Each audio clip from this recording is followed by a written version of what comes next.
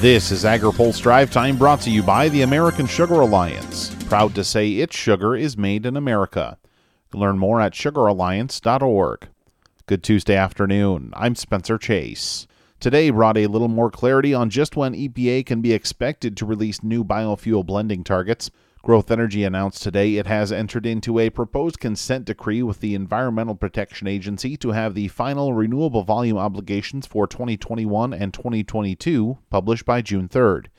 That comes after the group had previously announced an intent to sue the agency over missing last year's deadlines to publish the RVOs. Growth Energy CEO Emily Skor said she was glad to see EPA agree to take the action and called it a significant milestone for the biofuels industry. EPA plans to take comment on the consent decree for 30 days. Another biofuel group convened its annual gathering today and says it wants to see stronger action from the Biden administration to promote ethanol blending. Speaking at the kickoff of the National Ethanol Conference, Renewable Fuels Association President and CEO Jeff Cooper says he would like to see new blending targets from the EPA, and fast. He says the looming conflict with Ukraine and the possible impact on energy prices could also be addressed through more E15 sales. The quickest way to lower gas prices would be to restore the ability of retailers to sell E15 year-round and allow them to do it through existing equipment. The Biden administration could make that happen with little more than the stroke of a pen, and we will continue to encourage them to pursue this common-sense solution for reducing consumer fuel prices in the near term.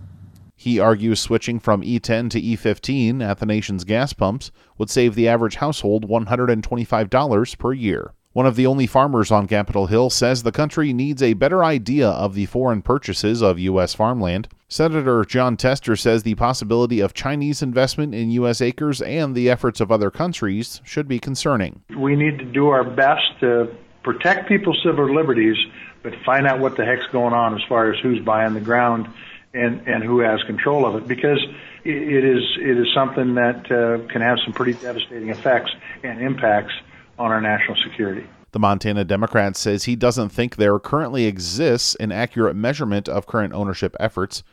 You can hear more from Tester, including his thoughts on right to repair and the Federal Reserve, in our open mic on agripulse.com. Finally today, an author of legislation to tweak beef industry price discovery says the next month will be critical. AgriPulse's Amy Mayer has more. A bipartisan bill aimed at increasing transparency and competition in cattle markets could find a path to passage when Congress comes back from its recess.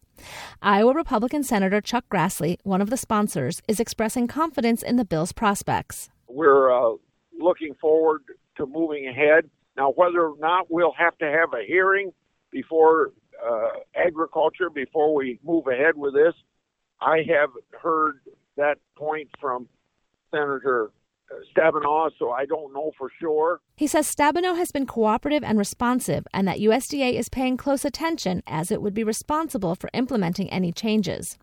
Grassley and the bill's co-sponsors are concerned the consolidation of beef packing, now dominated by 4 companies, has hurt independent farmers and ranchers.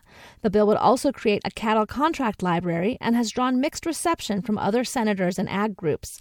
Grassley says the language could get folded into the continuing resolution expected to pass by March 11th to keep the government running. But that might not sit well with some cattle state senators who aren't fully on board. He sees another option.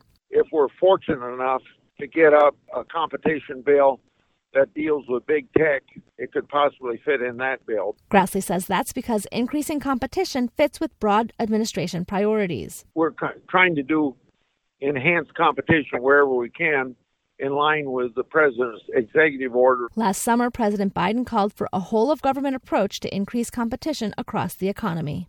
Amy Mayer, AgriPulse. Now, here's a word from our sponsor. Today's AgriPulse Drive Time is brought to you by the American Sugar Alliance. America's sugar farmers and workers are proud to say that our sugar is made in America. A strong U.S. sugar policy supports a sustainable, efficient, and resilient supply chain for this essential ingredient.